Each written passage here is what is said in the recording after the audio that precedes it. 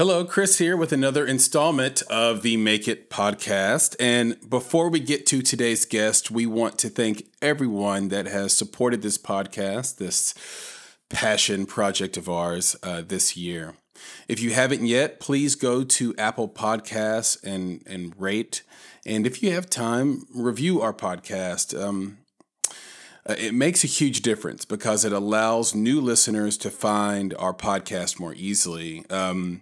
If you know anything about how social media and applications use algorithms to sort of shift and put sort of the most relevant things in front of you based on your habits, that sort of thing, that's what this is all about. So by rating and hopefully reviewing and even subscribing, you're really helping us out because it allows other people to find the podcast based on Apple's own algorithms. So I hope that wasn't too wordy or anything, but that's kind of the situation, right? Also, if you find the podcast valuable, entertaining, be sure to tell a friend now or in 2019, because we know that podcasts grow by word of mouth. And, as we grow, we can build more and more value into the podcast. So that's the idea. That's the goal for 2019. And hey, what a year it's been in 2018. And with you guys together, we can make 2019 even better. So we're really excited about that. And now on to today's guest, actor Joshua Bermudez. I had a great time, and I hope he did too, in this conversation. And I think that comes through, and it's just the perfect conversation in terms of value, inspiration, especially an inspiration and an education to end our year on. So I hope you guys enjoy it as well. Joshua is a actor living in Los Angeles, California. And check out some of these accomplishments. He's the first member of his family to attend college. He received his master's degree from the Yale School of Drama in 2013. He has served as a guest educator at universities and conferences in New York, New Haven, Chicago, and Los Angeles. His film credits include Cargo, Off Prospect, and The Runners, and he's been in over 30 stage productions. Joshua is also the program director for the HBMG National Winter Actors Retreat. It's this great retreat that happens in Colorado in the hills. It's amazing. Anybody that wants to go to that, you need to rush to find Joshua, rush to the website, get your tickets now because it may be up against a deadline, but you're going to want to do this. This is a career-changing event. Joshua also is the founder of Wolf and Long, and so he's just doing a ton of things. So here's my ask of everyone that's listening. If after listening to today's episode, you want to attend the National Winter Actors Retreat, reach out to Joshua on social media and let him know you're Bonsai Creative, and you may be able to submit a late application. And like I said before, you don't want to miss the retreat. It is career changing, and we'll have all of Josh's social media and contact information and the website in the episode and at the end of the episode in the conversation like we normally do. So without further ado, I give you a man that can floor you with inspiration or with a right hook. Actor Joshua Bermudez.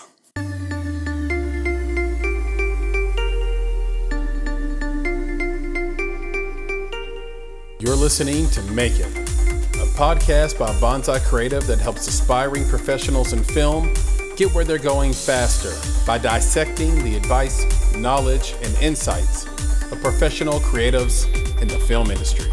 I'm your host, Chris Barkley.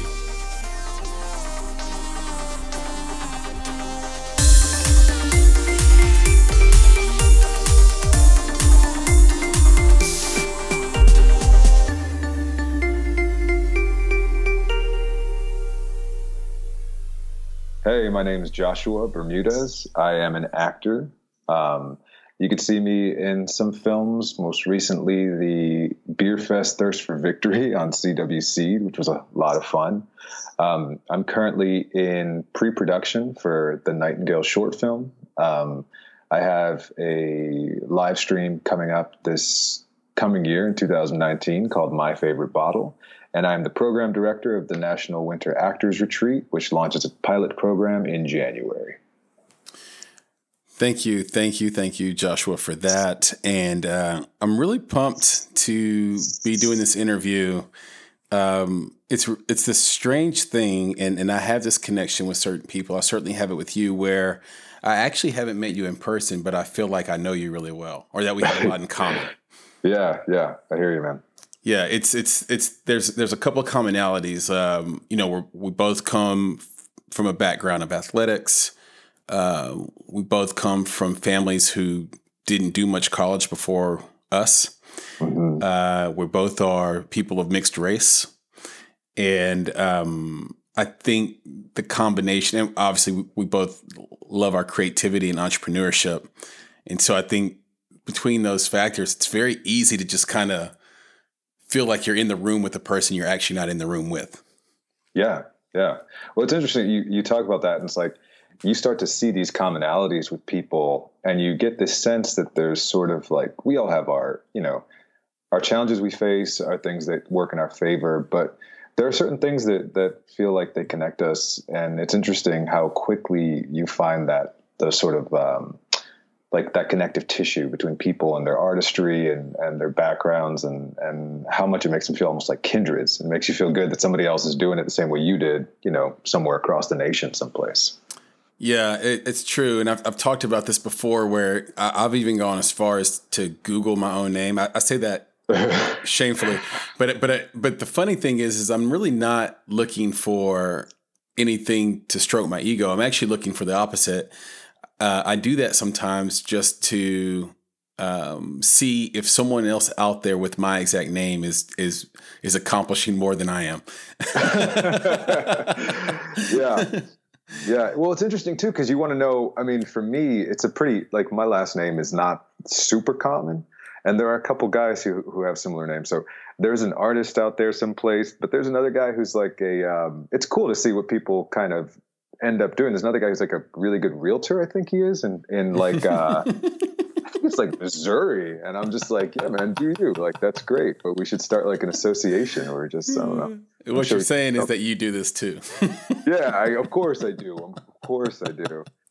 I actually was, in my research for this interview, I saw that there was a really good YouTuber named Joshua Bermudez. He has a ton of videos, and not you, but no, he's blowing up my spot on YouTube. I can't catch him. Yeah. You will. So I want to go back to we talked about your background a little bit, and I want to go back to the start for you, where you first got the inspiration to get into this industry, get into this field. Was there a moment in your childhood that you can remember where you would say to yourself, okay, that was the definitive moment. That was the moment that I said, yeah, I want to do this as a career. Yeah. Well, it's funny. When I was a kid, I was very into storytelling. So like I comic books and all that. I actually have to, Stan Lee was one of my biggest inspirations. One of the most amazing things that I ever got to do was meet him, and it was brief, and he was amazing. And, obviously rest in peace to that legend guy. He was amazing, but I was just, it wasn't just that he was a storyteller. It was that he embodied this sort of storytelling persona, where he just really loved what he did and loved kind of creating these worlds and giving them to people. And, so I was always into like plays and art and all that stuff. But then, when puberty is like Russian roulette, it just kind of hits you and it's random. And I went from being kind of this like little kid who liked art to this big guy. And, naturally where I grew up, football was a big thing. So that became my go-to sport, and weightlifting and all that. And where did you grow up? So part of the time in Philadelphia, but the main part was in Florida. And the parts of Florida I grew up were big on football. Mm-hmm. So that became sort of the way I expressed myself, that my performance was on the field. And it was good because it felt like, to me, artistry and what I was doing was subjective, and didn't necessarily feel like it ever had an impact because it was very much my own little thing. But when I played, it felt, there's an obvious concrete result to the work you put in. So ironically, what ended up happening was once I figured out, I'm not going to make a career out of this football thing. I'm not going to make a career out of this athletic thing. I was kind of like a little bit listless, and the acting teacher, or the musical theater teacher, she taught acting too. She saw me hanging out with some friends. She liked my hair, ironically, which is no longer something I sport because I used to have sort of a long, curly mane. And she said, "Do you sing?" And, when I was a kid, I sang chorus. I said, "I used to." She was like, "I want you to be," what did she say exactly? She said, "I want you to be in this room, 8 a.m. on Monday. And I want to hear you sing." I'm like, all right, didn't have anything else to do. And that kind of led me to become a performer. She sort of mentored me through the musical process, taught me how to sight read, taught me how to really infuse those musical performances with something beyond just, the singing of the notes, the technical aspect, and really kind of taught me how to fall in love with that work and the performative aspect of that work, and how much crossover there really was with the athletics and the challenge that I faced in that. So she was, she kind of led me down that path. And then, later on through college, I worked on it, and then I ended up going to grad school for acting. So that was where the little bug hit me, though. I am curious, do you remember what song that you picked? I mean, that had to be pretty nerve-wracking to have to go in and say, okay, she wants me to come back and sing a song. Yeah. What was it? She handed me some music and just had me kind of, sing. I can't remember what that was, but I remember my mother, like all moms, was very into Josh Groban at the time. So she was like, "You should sing this." She kind of pushed me. She was like, "Sing this song." It was some very kind of, orchestral, ornate thing. I think it's called "You Raise Me Up." Anyway, so I sang that song, and she was like, "Oh, okay, you got a voice." And I was like, "Okay, cool. I didn't know." So I think it was a Josh Groban song out of all songs that ended up starting my acting career, if we're going to be honest. That's awesome. Yeah. That's fantastic. Okay. So you had that moment, and you transitioned at that moment out of sports, or you continued to play football? No, I actually transitioned out of that. After that, I scratched that itch with boxing and MMA for a while. Mm-hmm. So I did that for a little bit. I wrestled for a little bit, played a little rugby. I mean, just like here and there, but I never really got back into like an athletic league again. It was mostly independent stuff. I did a little bit of martial arts when I was a kid. So that ended up kind of becoming the thing that, kept me in shape and everything. And I tried boxing for a little bit, but I can't get hit in the face. It just bugs me too much. So I was like, this is probably not something I want to stick with too much. So that kind of became, the independent athletics became my outlet as far as that went. But by the time I got to grad school and I started working with some of these instructors like, Faye Simpson, Walton Wilson, some of these people, the athletic stuff was there. They really kind of showed me that the cross section between like athleticism and artistry, and taught me how to embrace, like, rather than making them, sort of categorically different or in different sort of columns. They were like, no, there's a Venn diagram of these things, and you're the kind of actor that's going to really move forward in that lane. So you might as well do it, and that was really good for me. It really kind of became a synthesis of everything I had done before and was going to do from there. Yeah. I think it's really difficult to look at you on film without noticing your physicality, without noticing sort of your demeanor on screen and how you come off to the camera and how you sort of pop on camera. The way I look at you, I feel like you almost have the stoicism of a Vin Diesel, combined with sort of the charisma and honesty in your acting and sort of composure of Oscar Isaac.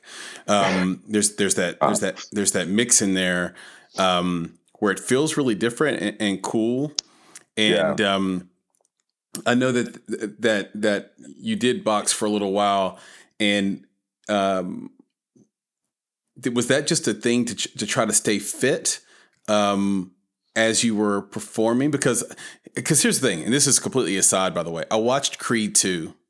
Yeah. And I was, I always watch for entertainment and then watch for notes a little bit as well. But I was looking at like some of the training stuff, and they were like, you don't knock out your sparring partner. Like, that's not a thing.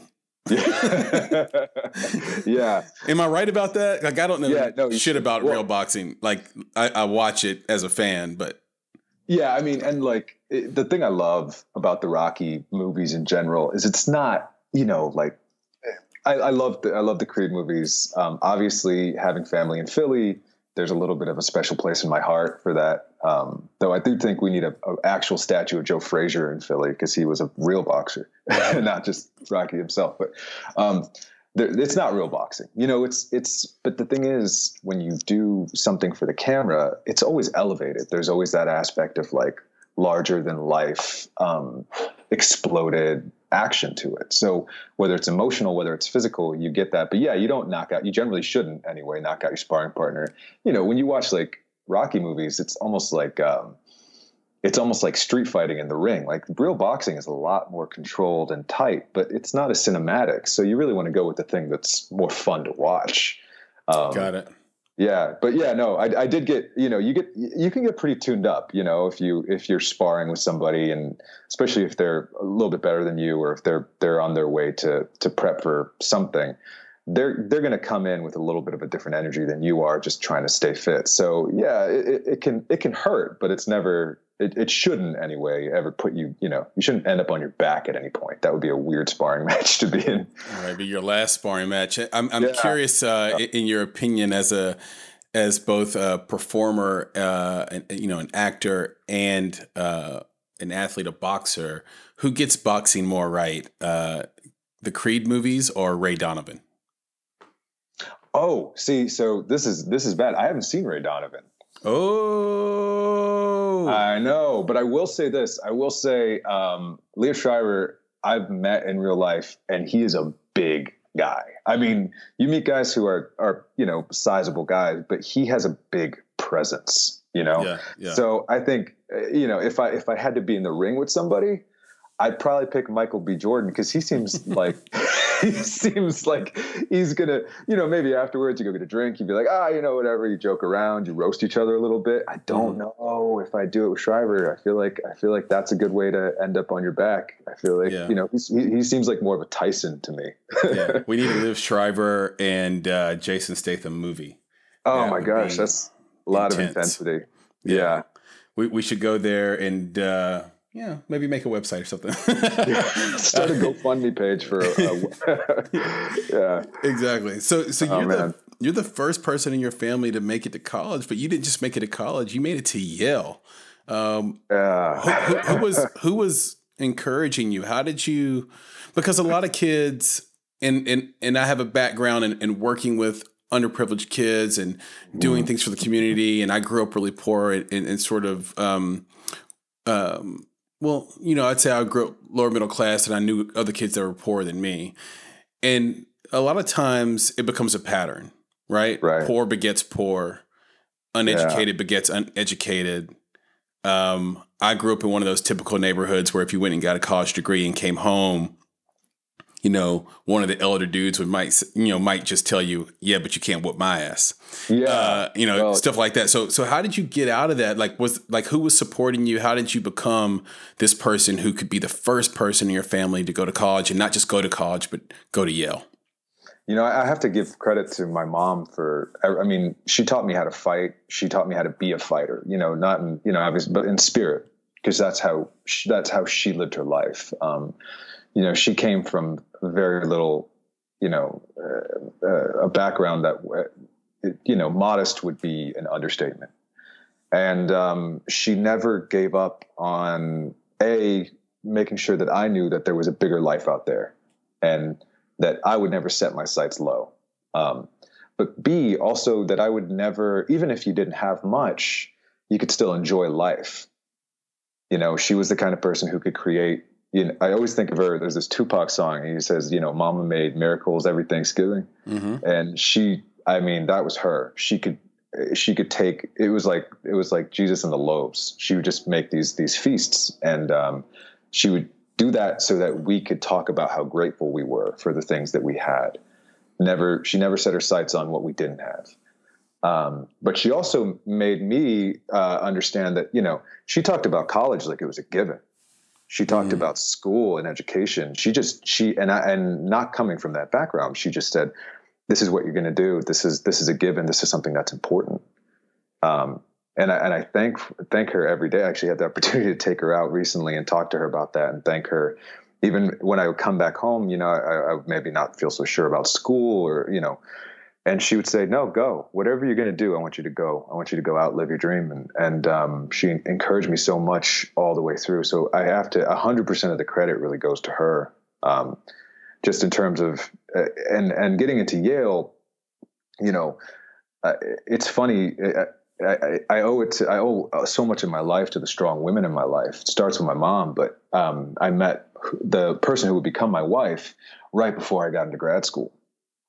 And she encouraged me to go to grad school, along with my acting mentor at the time, which I thought, okay, maybe I'll try this out, see what happens. In my mind, I thought, okay, I could apply for some of the bigger places to sort of get some practice auditioning, see how it feels. And when I got a call back for Yale, it almost was surreal. I just thought, okay, I don't know how that happened, but I'll just do what I did before, because that worked. And, but there was a part of me too, even then, that thought, man, this is going to blow her mind when she finds out, even just to get that far, like, this is going to blow her mind. And it feels good to be able to think about those achievements in terms of us as opposed in terms of me. That always helps me out. I think about my wife, I think about my mom, I think about mentors and people who help me, or people who look up to me. And it's like, that's why that gives you a lot more gas to get through the hard times than just thinking about, what am I going to achieve? What can I do? So but she really started that for me. It's really great. Thank you for sharing that. There seems to be two camps with equal numbers on each side about when you're a writer, when you're an actor, what is the benefit of going to school for that, and should you just go and jump right into your career and forego school? I'm wondering, what advice would you give someone considering, on the fence, about whether or not they should go to school for theater or performing arts, acting, writing, etc.? Well, it's funny. Part of the reason, so the National Winter Actors Retreat was started with that question in mind. But I think one of the biggest things that you need to consider when you're taking the path of an artist is, what is your self-generated context for what is good and what is not? Because as an artist in general, there are a lot of subjective ways in which people critique and judge your work. So if you're an actor, you're going to have a classmate, a teacher, a casting director, and they're going to be telling you basically yes or no, yes or no. Mm-hmm. And you can get really off your center line if you're always at the whim of those opinions. But if you can find something that a growth model that you generate yourself, then if you fail, if you succeed, you at least have that thing to return to. And I think if you have to decide for yourself, you have to just say, I'm going to do this. And then whatever follows will follow. So if you're going to be an actor, you say, I'm going to be an actor. And if you go to grad school, great. That's a part of that journey. If you don't, fine. That's also a part of that journey. But if you say to yourself, if I get into grad school, I'm going to be an actor, then you're a little bit sunk already. It's going to be harder for you. You know what I'm saying? So I think the biggest thing you can do is you have to make that decision, and you have to figure out the reasons why you're making that decision. Don't be an actor because you want everybody to love you. You have to be in love with the intricacies and complexities and the sort of nasty and amazing things about human nature that you could explore. And that's what I think should drive you to be an actor. Don't do it to be famous. You know what I mean? Don't do it because you want that thing that you didn't get when you were young or whatever it is that you're looking for. There are a million other ways to get that. Honestly. And you don't have to go to school. You can go on Instagram if you want to be famous. I mean, but if you want to explore the human condition and you want to sit as an example of someone who does that, I think that's a good reason to do it. But you got to make that choice for yourself. It's incredibly individual. It's incredibly, and it's a very personal decision. But I think you have to make those choices and ask yourself the hard questions first before you even embark on any of that stuff. And if you're going to go to school, the other thing I'd say is, start thinking about it. If you're in America, at least think about it in real terms. It's an investment. And you yourself are a bit of a business and you're an entrepreneur. So what are you willing to invest in something that may not have a return or may not have a return for a couple of years? What does that look like for you? And how do you make that happen in real dollars and cents terms? Or how do you give yourself the best leg up? Because I think very often we romanticize the idea of being an artist or an actor in this country. And that's great because it is romantic and it's exciting. But on the other side of that, it sometimes leads to this thing where they're not very much taken seriously because they haven't treated it as something that is serious. It's not a job for the faint of heart. And it's not for people who give up easy at all. And all of the things that CEO or entrepreneur are the exact same qualities that make you a good actor. There's both a dignity to that struggle and an ability to be perseverant in the face of challenge. So, yeah, it's a really apt parallel, and I can look back to what me and Nick have done with Bonsai and the patience we've employed simply in lieu of saying, well, we got to do something. We got to put out like that. It's never been our MO because the key question in all things that you do is this bringing value?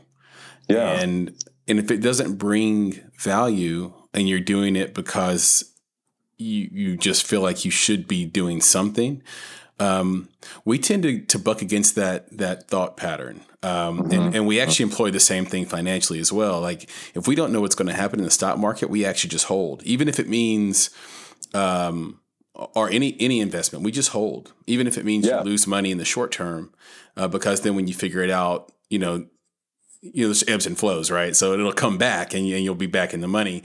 But if you make moves without insight,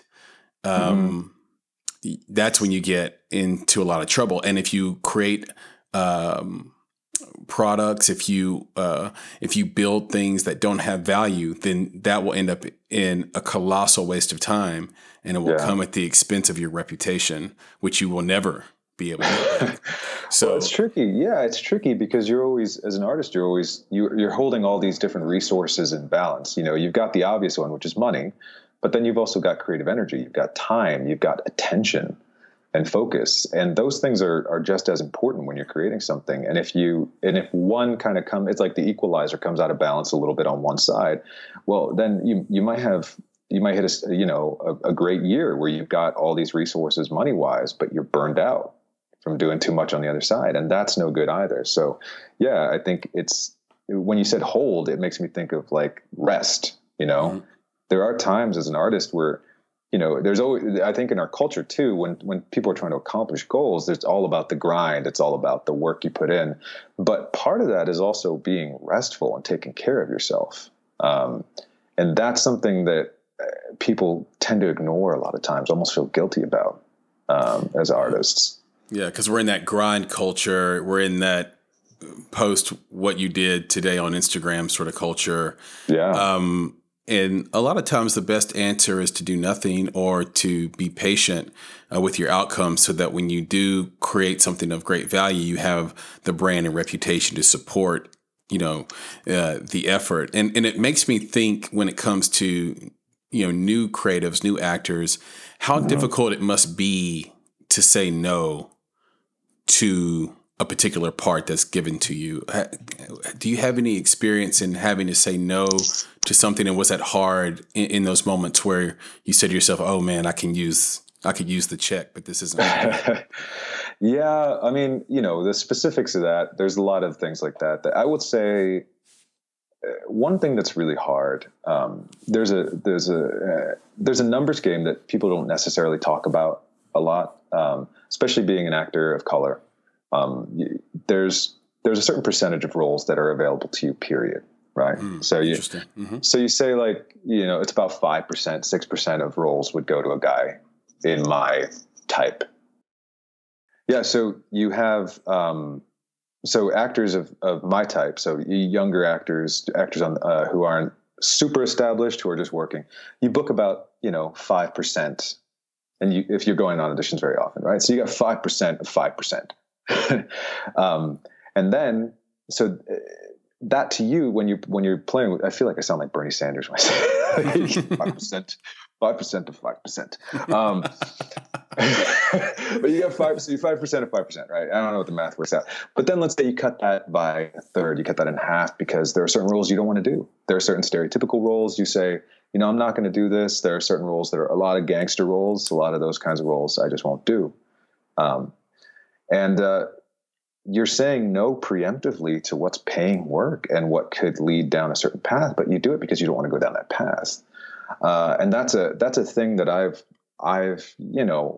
that mathematical challenge is something that I have had to wrap my head around, really more wrap my heart around, to be like, yeah, I'm going to say no to this, because it's more important to me to make, if I make 5 things in my lifetime, but all 5 are edifying, all 5 lift people up, I'd rather do that than make 100 things and cash the checks for doing something that I feel like furthers a narrative of the sort of heterogeneous other Latino community that is a little dangerous, a little scary, a little sexy, right? I'd rather do the everyman parts that can connect on a human level, even if there are fewer of them. Mm-hmm. So I think saying no, sometimes you have to say no preemptively. And then that's a really hard thing to do, because you don't want to say no to something that could be good or something. I've had people talk me into roles that are ex-cons or roles that are criminals because there's a human side to them. But it's a thing you have to exercise early on, because if you're snapping up everything you get, then it's again that same problem of you've got no anchor as an artist. You have no, guiding star. You need that in order to, I think, to have a career that fulfills you, because that's what it's really all about. Yeah, I think that's spot on. And we've had other people in the cast. We've had Brandon Hirsch, who's fantastic, talk mm-hmm. about having to say no to a really well-paying national commercial just because it was something he personally didn't believe in, and he's I think his quote was, "Not all money's good money." So very good feedback there. You've done a little bit of everything. I mean, you're an entrepreneur. You have been in features. You've been in shorts. You've been in TV series. You've been in web series. You founded things. You've taken all this experience and pushed that into the Actor Studio of Orange County, where you have been a teacher for the last 3-4 years. Mm. What are those, maybe those biggest challenges that you've had, the most significant challenges that you remember and experiences that you've taken into your teaching that helps you have such a meaningful class for everyone who learns under you? Yeah, it's interesting. There's this thing that happens. One of the most fulfilling teaching moments I ever had was I realized, that moment where you realize you've gotten past something because you're helping somebody else get through it. Mm-hmm. That was there was a young actress who ended up going to NYU actually, and she was Asian American. And we were doing this. I gave her this monologue that was from this play called Spike Heels. Mm-hmm. And there's a line in the monologue that she says, "I am America."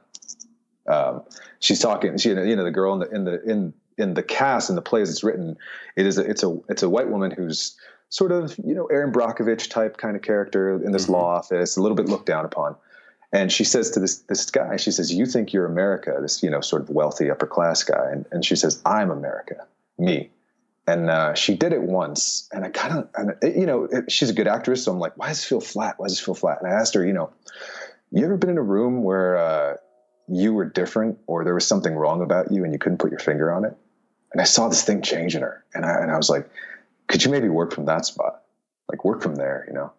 And man, it was one of the most amazing performances I've ever seen in my entire life. And I just realized when you're a person of color, you have a lot of times this sort of need to feel like you have to please or put on a mask. You have to feel presentable, you know, especially as you work your way through the Ivy League. For me, or through school, there was this thought that, you know, I think a lot of people get embarrassed about where they come from. Yeah. And so I kind of, the way I started to think about it, and I was helped along this path by Yale by a lot of people. It's like, they would say things like, you know, don't leave part of yourself out in the hallway. You know, all of you comes into the room when you're working. All of you is in front of that camera. And I think there's a thing called imposter syndrome that a lot of people face, and I understand it very well. It's actually funny. It's a big part of that. Creed 2, he says, you know, I'm the champ. I don't feel like the champ. I know I'm the champ, but I don't feel like it. And I think even after going to Yale, deciding I'm an actor, doing all this work, there's this little thing in you. It's like, somebody's going to find out that I'm not supposed to be here. They're going to figure it out. And I think that imposter syndrome is the biggest challenge you face overall for almost anyone. But when you face it down with all of you, you know, warts and all, and you bring that to the performance, it's so much more fulfilling. It's also terrifying because it's so much more vulnerable. But I think making that the fallback position, making that the way you come to every role is the biggest challenge I have. And I'm comforted by the fact that I see it shared in a lot of my students. I see it shared with a lot of other actors, and it feels like we all have this big problem that we're working on, and we're all like chipping away at it together, you know? Yeah. So the biggest thing is like, we got to make sure we're talking to each other while we do that. We got to make sure we're communicating. So nobody ever feels like they're alone in that work. Yeah, I really identify with that quite a bit, and I have my partner Nick and one of my other best friends, Nimit, to thank for helping me with that at a young age. And some people know this about me. This might be fresh information, but you know, I used to go and practice my piano and my songwriting at Vanderbilt University, which is like an Ivy League school in the South, essentially. Yeah. And Nick went there, and so did Nimit, and I would go there and I would play, but I was there so often, Joshua, that people thought I went to the university. I actually graduated from Middle Tennessee State. But I mean, I was at Vanderbilt all day long, and that's just how passionate I was about, you know, playing and things like that. So, and just 2 feet in, but people thought I went there. And so I got access to, it was weird. I would get access to everything. I was in the food lines. I was in the dorms. People thought I was a student. Staff thought I was a student. And I just remember having this incredible sense of imposter syndrome, like I was walking on eggshells, because when I would get in the room with some of the students and some of Nick's friends and Nimit's friends, I knew intellectually, or I felt, I didn't know, actually. That's kind of crazy that I said that out loud, but I felt, because looking back on it, what it really was insecurity. I felt that I wasn't going to be able to hold my own intellectually in that room with those individuals. Yeah. And so that showed its head in all these weird ways where I would just behave in these really strange ways from time to time, or I would let my background come out a little bit too much, where it's like, okay, what do I have to offer? Okay, I'm tough. I'm not going to let, you know, these kids embarrass me or shame me, or you know what I mean? I'm not going to let them, you know, one up me or stand above me because I'm not as smart as them. So what I have is my physicality. I have my anger. I have, you know, all these things that, quite frankly, were not necessary at all at Vanderbilt University. And that was the thing that blew my mind, was that, wait a second, where I grew up, what was really important was how good I could catch a ball, dribble a ball, maybe write a rhyme, fight, and how many women I could get. And at Vanderbilt, none of those things were crucial. None of them. None of them were like, it came down to like, how witty could you be and how many problems could you solve? And instead of losing patience with me through that process, both of those guys were like, really in their own individual ways, they would find ways to pull me aside and build up my confidence and say, you don't understand. Like, you say things that nobody else says. Like, you're smart. Like, there's something about you. You didn't get the schooling we got, but there's something there. There's a reason why you're here. There's a reason why everybody wants to be around you and tolerates you. Right. But I didn't know that. Right. So I just kind of felt like a tick on a dog waiting, for the dog to realize that and scratch me off. Right. Yeah, so you fall into this terrible position where you're back and forth between, all right, I'm either going to make the most of my time here before somebody finds out that I'm not supposed to be here, or you go, well, if I'm not supposed to be here anyway, then I'm going to make my mark and I'm going to be, big and boisterous, and none of that's necessary. But it ends up, it's a distraction in a lot of ways. But I think it's a sort of hard thing that you have to go through. Because when you interact with those worlds, you come from a place where people aren't familiar with it, you're learning. It's a culture shock thing. You're learning a different kind of jargon. You're learning a different kind of way to be around people.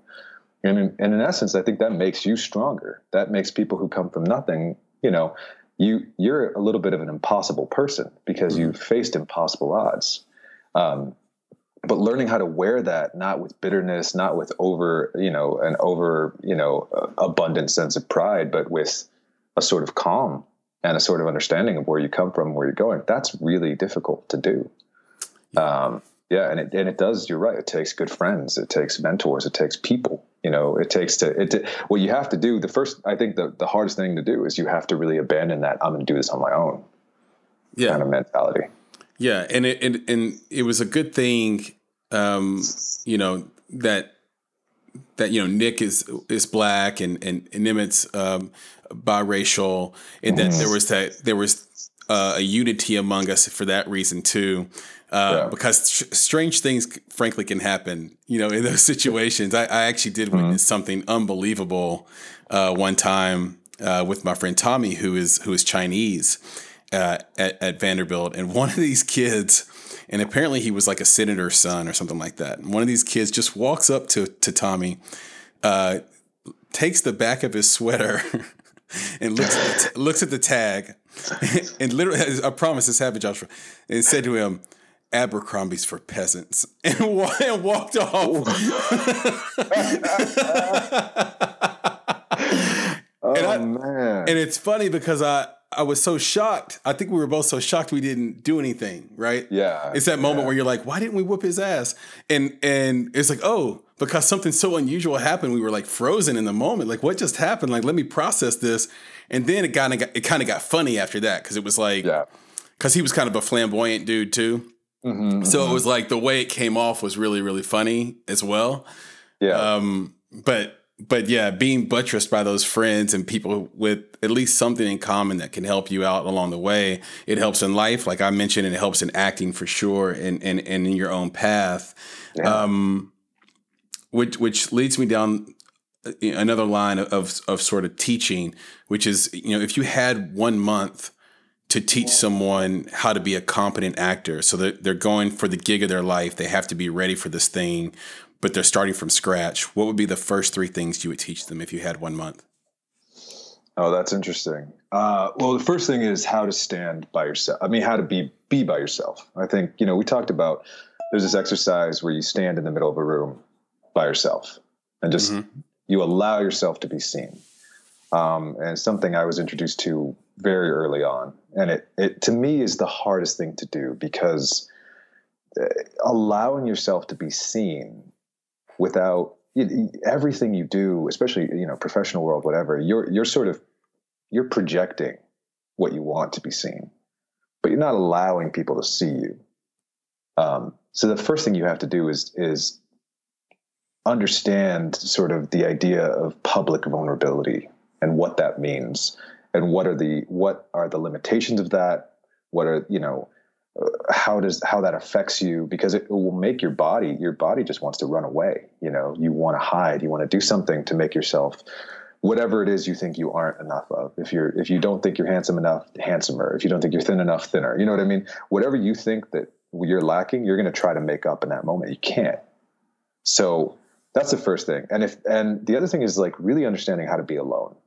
A lot of the stuff I'll do during the year is find moments to be out in nature, away from things, away from my phone. And I think if you can wrap your head around that and sort of learn to tolerate yourself, the rest of it comes easy. The rest of it is actually a lot easier. If you're relying on the things you tell yourself about yourself, you know, the story in your head, I am this person, my mother did this to me, my father didn't ever do this for me, I got this, I didn't get this, right? Those kind of back and forth narratives are a lot of what we rely on to define ourselves. But if you don't do that and you just say, you know, in this moment, I'm being seen by these people, I can't control what they think, I'm just going to sit here and allow them to do it. That's the biggest lesson I would say they have to learn. Other than that, you know, be honest start being honest with yourself. You know, the worst thing an actor can do is, there's two worst things they can do, is lie to themselves and be lazy. And I think one follows the other. If you're honest with yourself, you know when you're being lazy, because we all do it from time to time, you know. Whether it's like, I should, and I'm not talking about like going to the gym, all that stuff's easy. Work is easy. I'm talking about intellectually lazy. You know, what do you allow yourself, what patterns do you allow yourself to fall into in your head? How do you judge people in a way that is easier than giving them the benefit of the doubt? Because it's easier on your psyche. It doesn't give you any cognitive dissonance to do that. Right. That's laziness. That's the kind of intellectual laziness. That's real laziness, you know, because anybody can get the work done. You could put the work in, but looking at somebody and going, you know, I have no idea what their story is, and being more curious than you are lazy, and being honest with yourself about whether you're being curious about someone. Honestly, you know, are you seeing them as a real person outside of you? Or if you're just going, you know, I know who that guy is. I get this guy. You know, he's this, and that, right? If you can learn how to do that, you can do anything as an actor, because you have to, like I said, you have to fall in love with the human condition and what it does to you. And you have to be honest. Does it make you angry? Does it infuriate you? Does it make you happy? Does it make you want to cry? Whatever it is, if you're honest about that, I think you can do anything on stage, because the technical stuff will come. And that's a lifelong learning process. But to really get into the acting process, you have to get out of that pedestrian mind, that sort of, you know, the Yelp review way of living life, where you just, you know, her 5 stars, him 2 stars, right? That's right. Not, you know, no.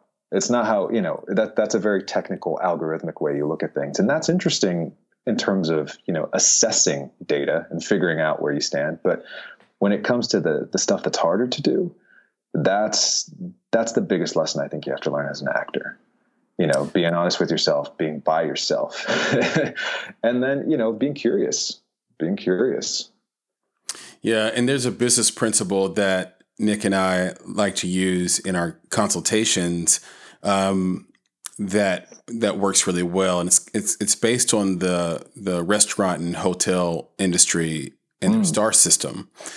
And so if you take a tape of yourself doing a performance and then give it a rank, and you know, most actors are going to be self-deprecating, especially in mixed company, or if a director looks at the performance he did, or a cinematographer or a writer is reviewing their writing over a screenplay, they're going to be self-deprecating. Maybe they'll give themselves 3 stars, right?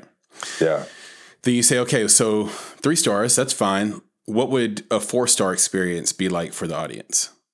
And then you just sit and wait, and that person will have to answer what 1 level up would look like. And then you say, okay, well, what would a 5-star experience look like for the audience in this context? What would you have had to have done? What would you have had to done in wardrobe? What would have had to happen in your performance? What would have had to happen with your accent? All right. And you just keep going until they can't answer anymore, even up to like 10-star, 11-star, 12-star. And then you keep iterating. And then by the end of it, you realize, oh shit, okay, so that's what it takes to be, you know, as you said, intellectually honest with the performance and not be lazy. And then the next performance, the next writing treatment, the next thing you shoot, you're gonna form those habits of excellence. Yeah, I think that's a great way to look at it too, because that's one of the best things to do when you have that dual focus of how is something being received by an audience, how am I working on it as an artist. In the pure like training standpoint, I do this thing where I say, you know, when you're an actor watching other actors, and I think this is what every actor should do. no matter who they're watching. You just ask yourself two questions. Do I feel it? And do I understand it? Right? Because you can understand something, but you don't feel it. You see an actor and they're hitting all the marks. You get it, right? A lot of Shakespeare's like this. You see, they have the training, but you don't feel it. You don't feel what they're bringing. On the opposite could be true. You could not understand something at all. Dance is very much like this, but you feel it, right?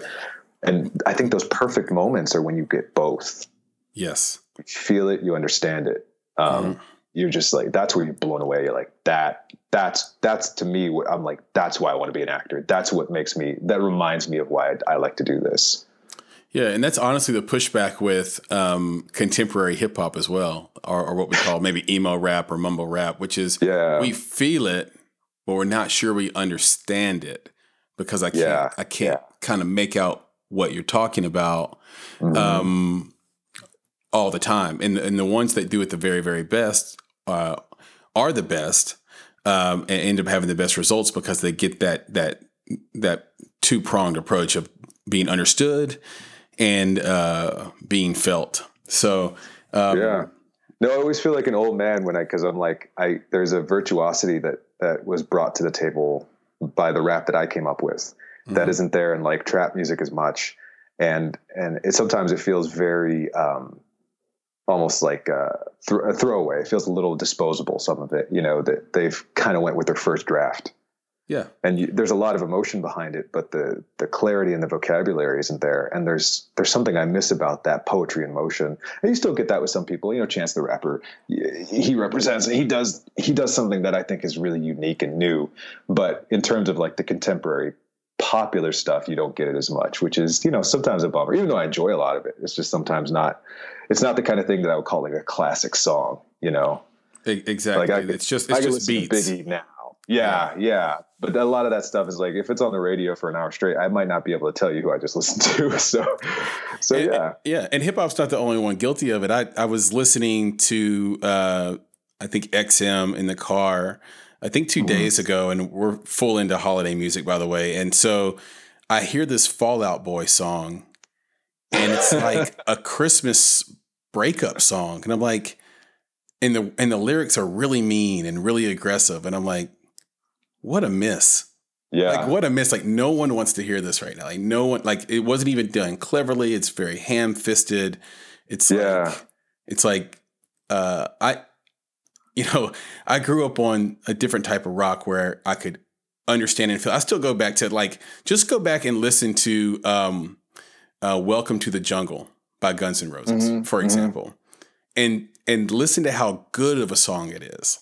Like writing, the key changes on the bridge, the vocals, the instrumentation, like that is called understanding and feeling. Like it was that, like, and that's, not to sound like, again, I don't want to sound like get off my lawn guy, but it just was different. I'm just here to say it was just different. But you, and one of the things I love about you, and I hope everyone will as well, because it's worthy of it, is you're so much more than just being an actor.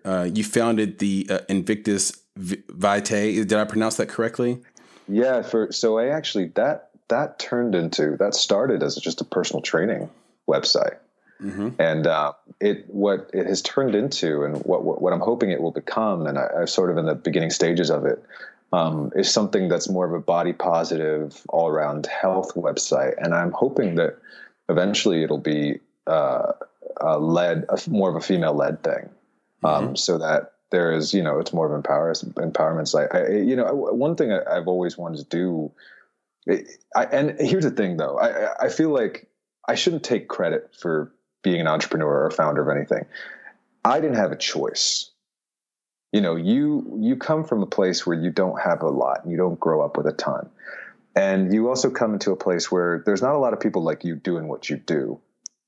And you say, okay, I have to be a person who's leading in my field. I have to be a person who's multidisciplinary.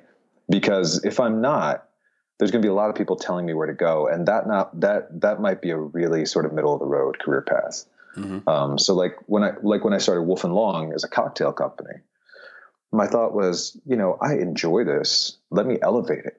Let me combine artistry. Let me combine the things I like to do with this thing that is in a lot of ways sort of quotidian and pedestrian, and elevate it a little bit, make it into something that is both approachable by the layman, but anyone can really enjoy and learn something from. Because to me, like, cocktails, they teach me a lot about acting. It's a lot like Shakespeare. You take all this old stuff that's been around since before you were born, and you put it together and you make something that only you could create with it.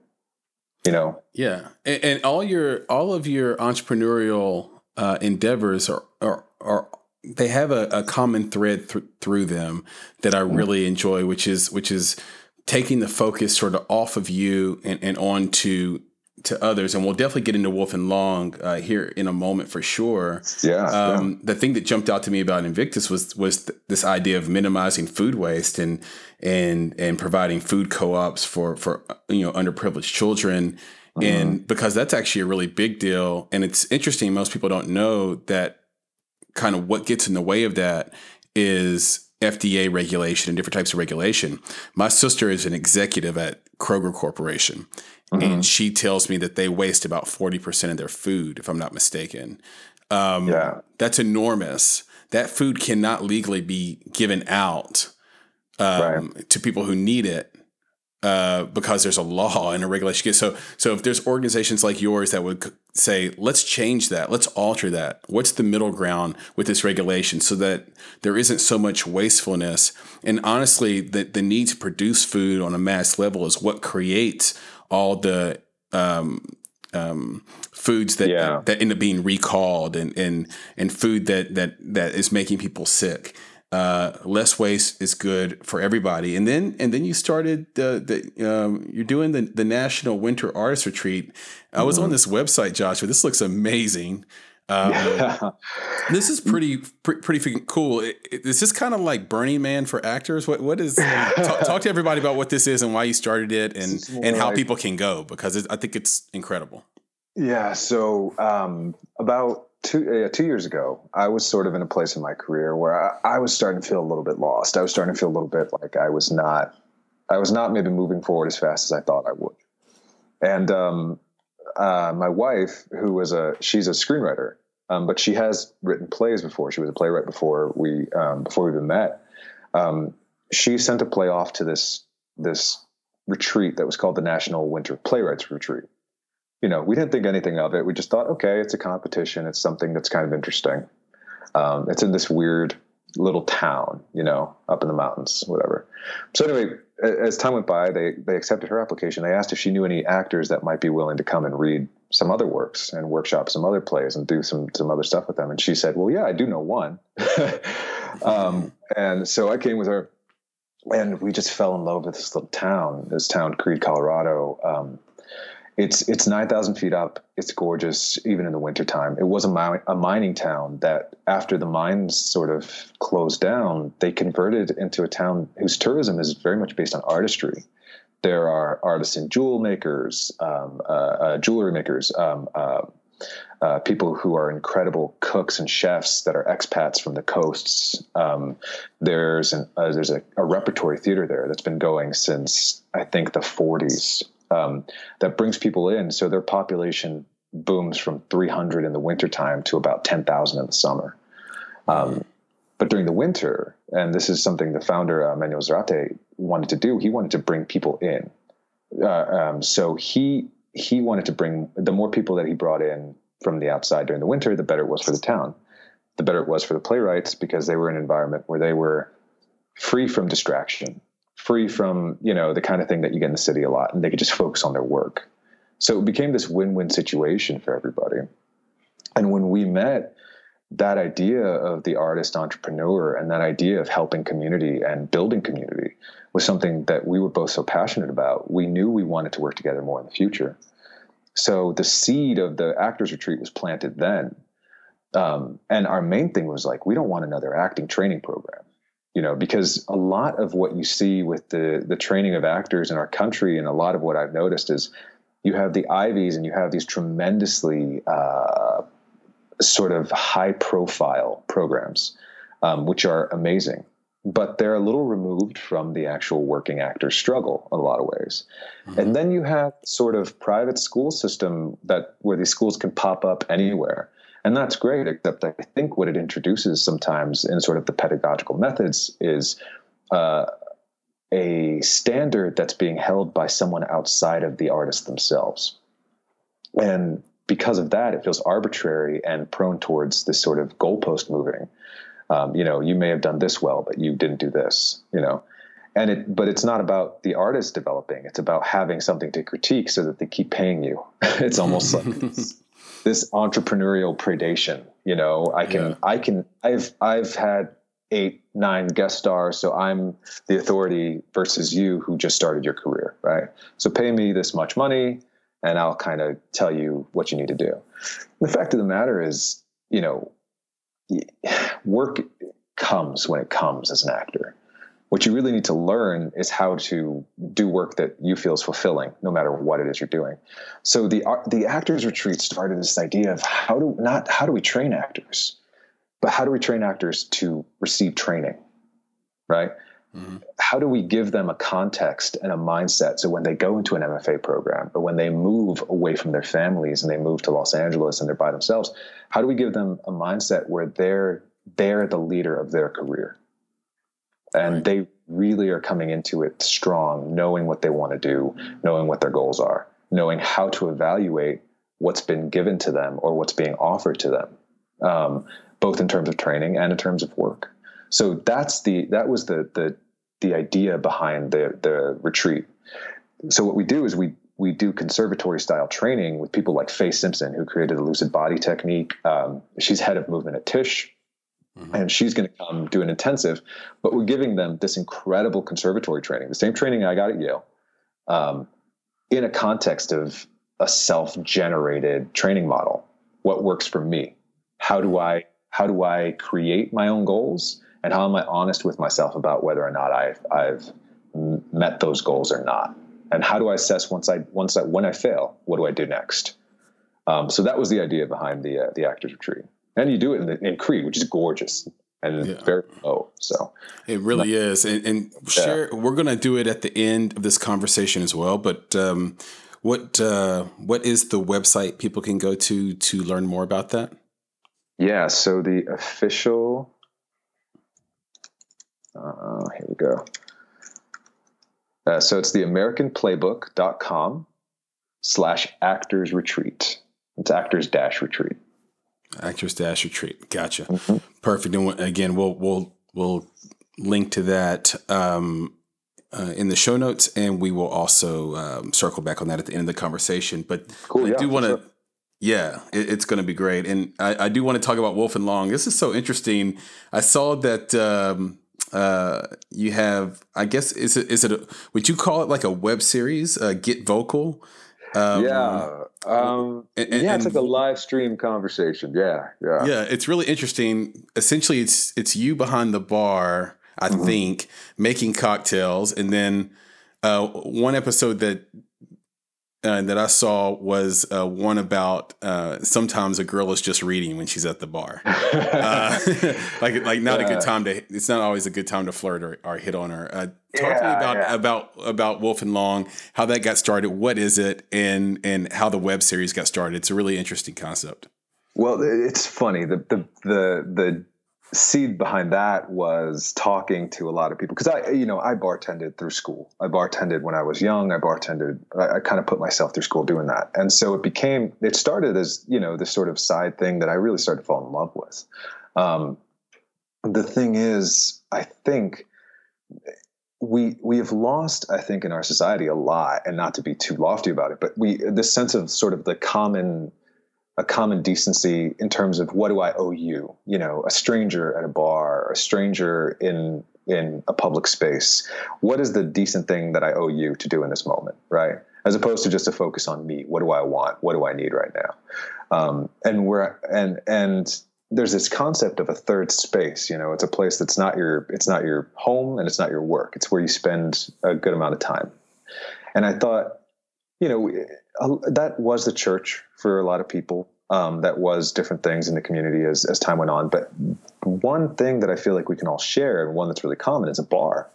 You go, you have a cocktail. It's extremely egalitarian in a lot of ways, because you and I might, you might come in and you might be a millionaire, right?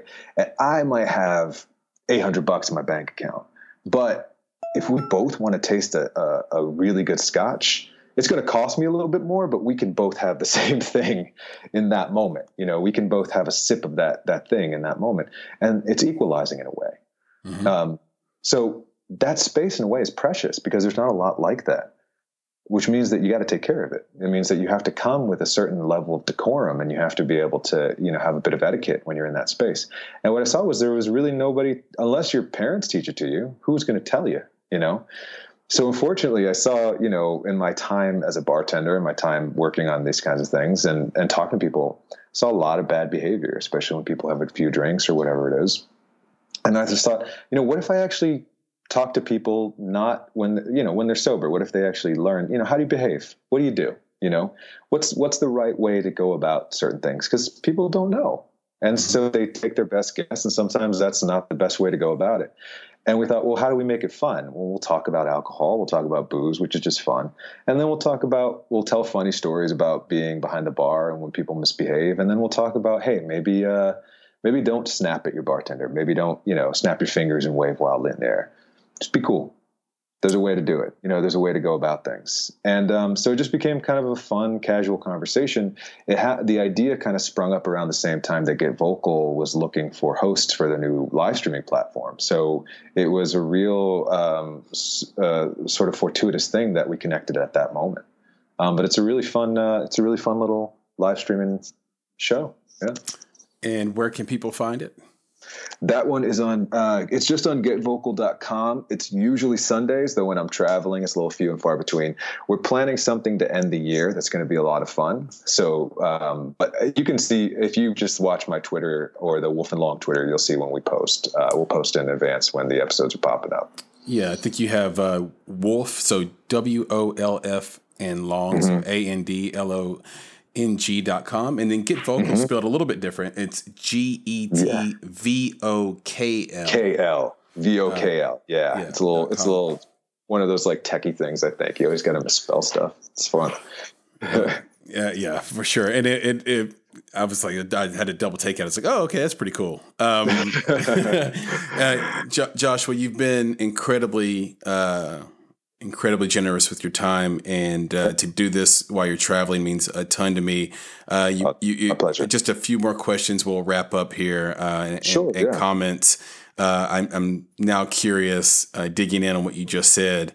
Give me your favorite cocktail of all time, not the one you like to make, but the one from a flavor standpoint. And then can you give our listeners your top 1, 2, or 3 bourbon recommendations? Yeah, of course. So my favorite cocktail right now is something called a tea punch, which is there's this stuff called rum agricole. It comes from Martinique. It's really funky. It's technically a rum, but it's made from sugarcane. And if you ever have sugarcane just by itself, it's grassy. It's kind of weird. And so that comes through in this rum. There's no molasses in it.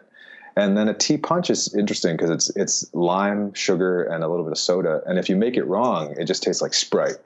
Right. But if you make it right, it's this amazing cocktail, and it's got so few ingredients. It's just so much fun.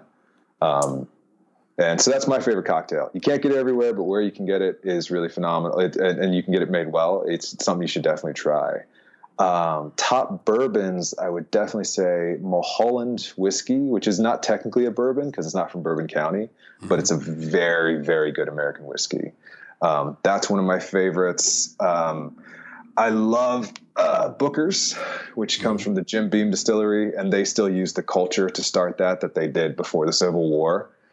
And then if you're and this is my favorite cheap bourbon, so I'll round it off with that, is either the James Pepper 1776 or Evan Williams. That's good when you're just like, hey, you know what? Don't have a lot of money, but would like to celebrate. Buy one of those. You know what I mean? And you can just put it over ice, totally sippable. And yeah, it's not a bad one at all. That is incredible. The latest great whiskey find, and again, it's not a bourbon, but it is rare. I can barely find it, at least where I'm at.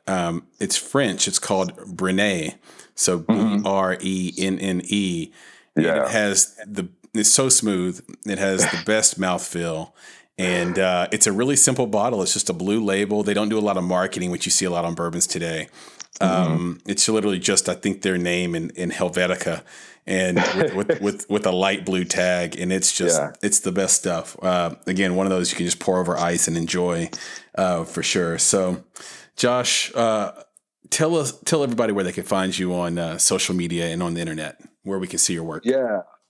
So you can see me. My personal Twitter is at Saint Genesius, and you'll see updates on that from time to time. Will you spell Genesius? Yeah, Genesius, who is the patron saint of actors and prostitutes. So that's why I picked that name. Perfect.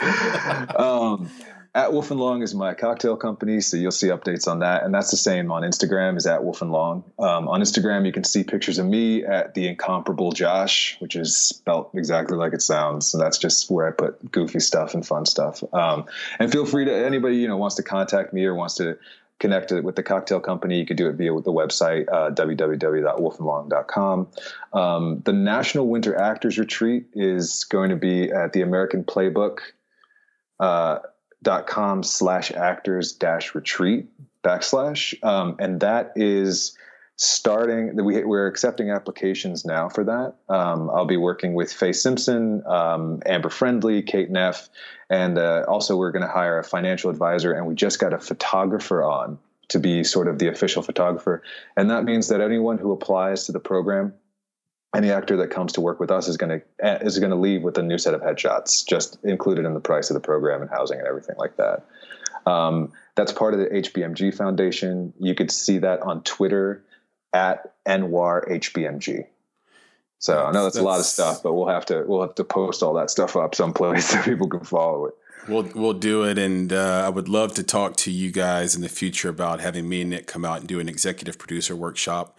Just to talk about amazing, talk about independent film financing, do's and do nots, and things like that. You've got The Nightingale coming up, which is a short. You just finished the short Elijah, and you are writing a novel called The Barman.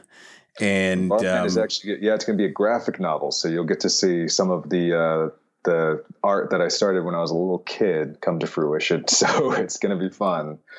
So much to look out for on the horizon with you.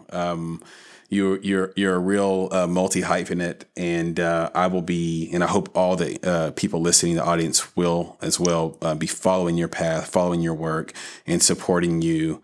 Do you have any parting thoughts for the audience before we wrap? Well, I want to say thank you so much for having me on, because this is just so much fun. It's always fun to talk to you. But you know what? I think I'm going to steal a parting thought from somebody who said, "Don't be afraid to reach out." To me, don't try to do things by yourself. Don't be afraid to reach out. So if anybody's listening and they have a question about acting or cocktails or anything, and they're like, he's not going to want to be bothered, call me, text me, email me, get in touch with me on Twitter. I'd love to chat with you. Thank you for that. Joshua, it's been a blast. I will talk to you soon. Stay warm in Philadelphia. Right on. All right. Talk soon. Yeah. All right. Tell Amanda I said hello. Will do. She says hello too, by the way. All right. Perfect. Talk soon, guys. All right. Take care. Bye. Be good. You've been listening to the Make It podcast. To find more information on this week's creative, including links to their projects, social media, and transcripts of this interview, please visit our website at www.bonsai.film/podcast. If you haven't already, you can join our podcast community on Apple Podcasts or the podcast app of your choice. You can follow us on Instagram and Twitter at _Bonsai Creative, and on Facebook by searching for Bonsai Creative. And of course, if you're looking to take a big step toward your filmmaking success, go to www.bonsai.film and click on Show Me How to schedule a free discovery meeting and needs assessment. You have everything to gain. Until next time, be better, be creative, be engaged, and thank you for listening.